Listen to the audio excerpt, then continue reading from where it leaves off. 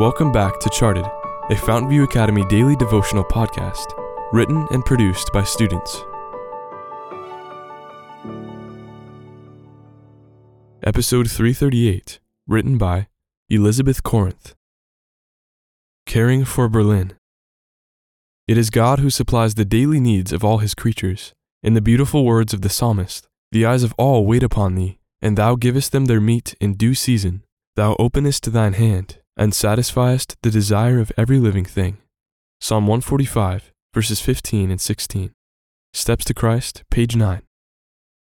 It was a frigid winter morning, and the heavens above Berlin were gray and smoky.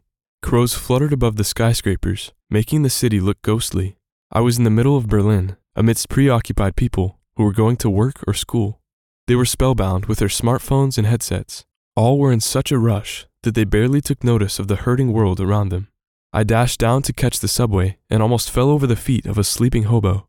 After a couple setbacks, including boarding the wrong train, I finally reached my destination, Berlin-Moabit, one of the shabby districts in Berlin. I walked up the streets and breathed the infamous Berlin air. The mixed aroma of exhaust gases from cars and the sewer system wafted around me. I could already see my destination in sight. It was the LAGESO, State Department for Health and Social Affairs, the receiving office for refugees fleeing from persecution in their countries.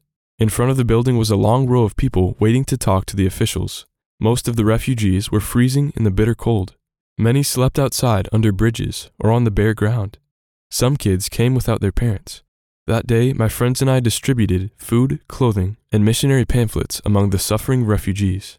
I had the privilege that day to serve my fellow brothers and sisters in their physical and spiritual needs just as Jesus did.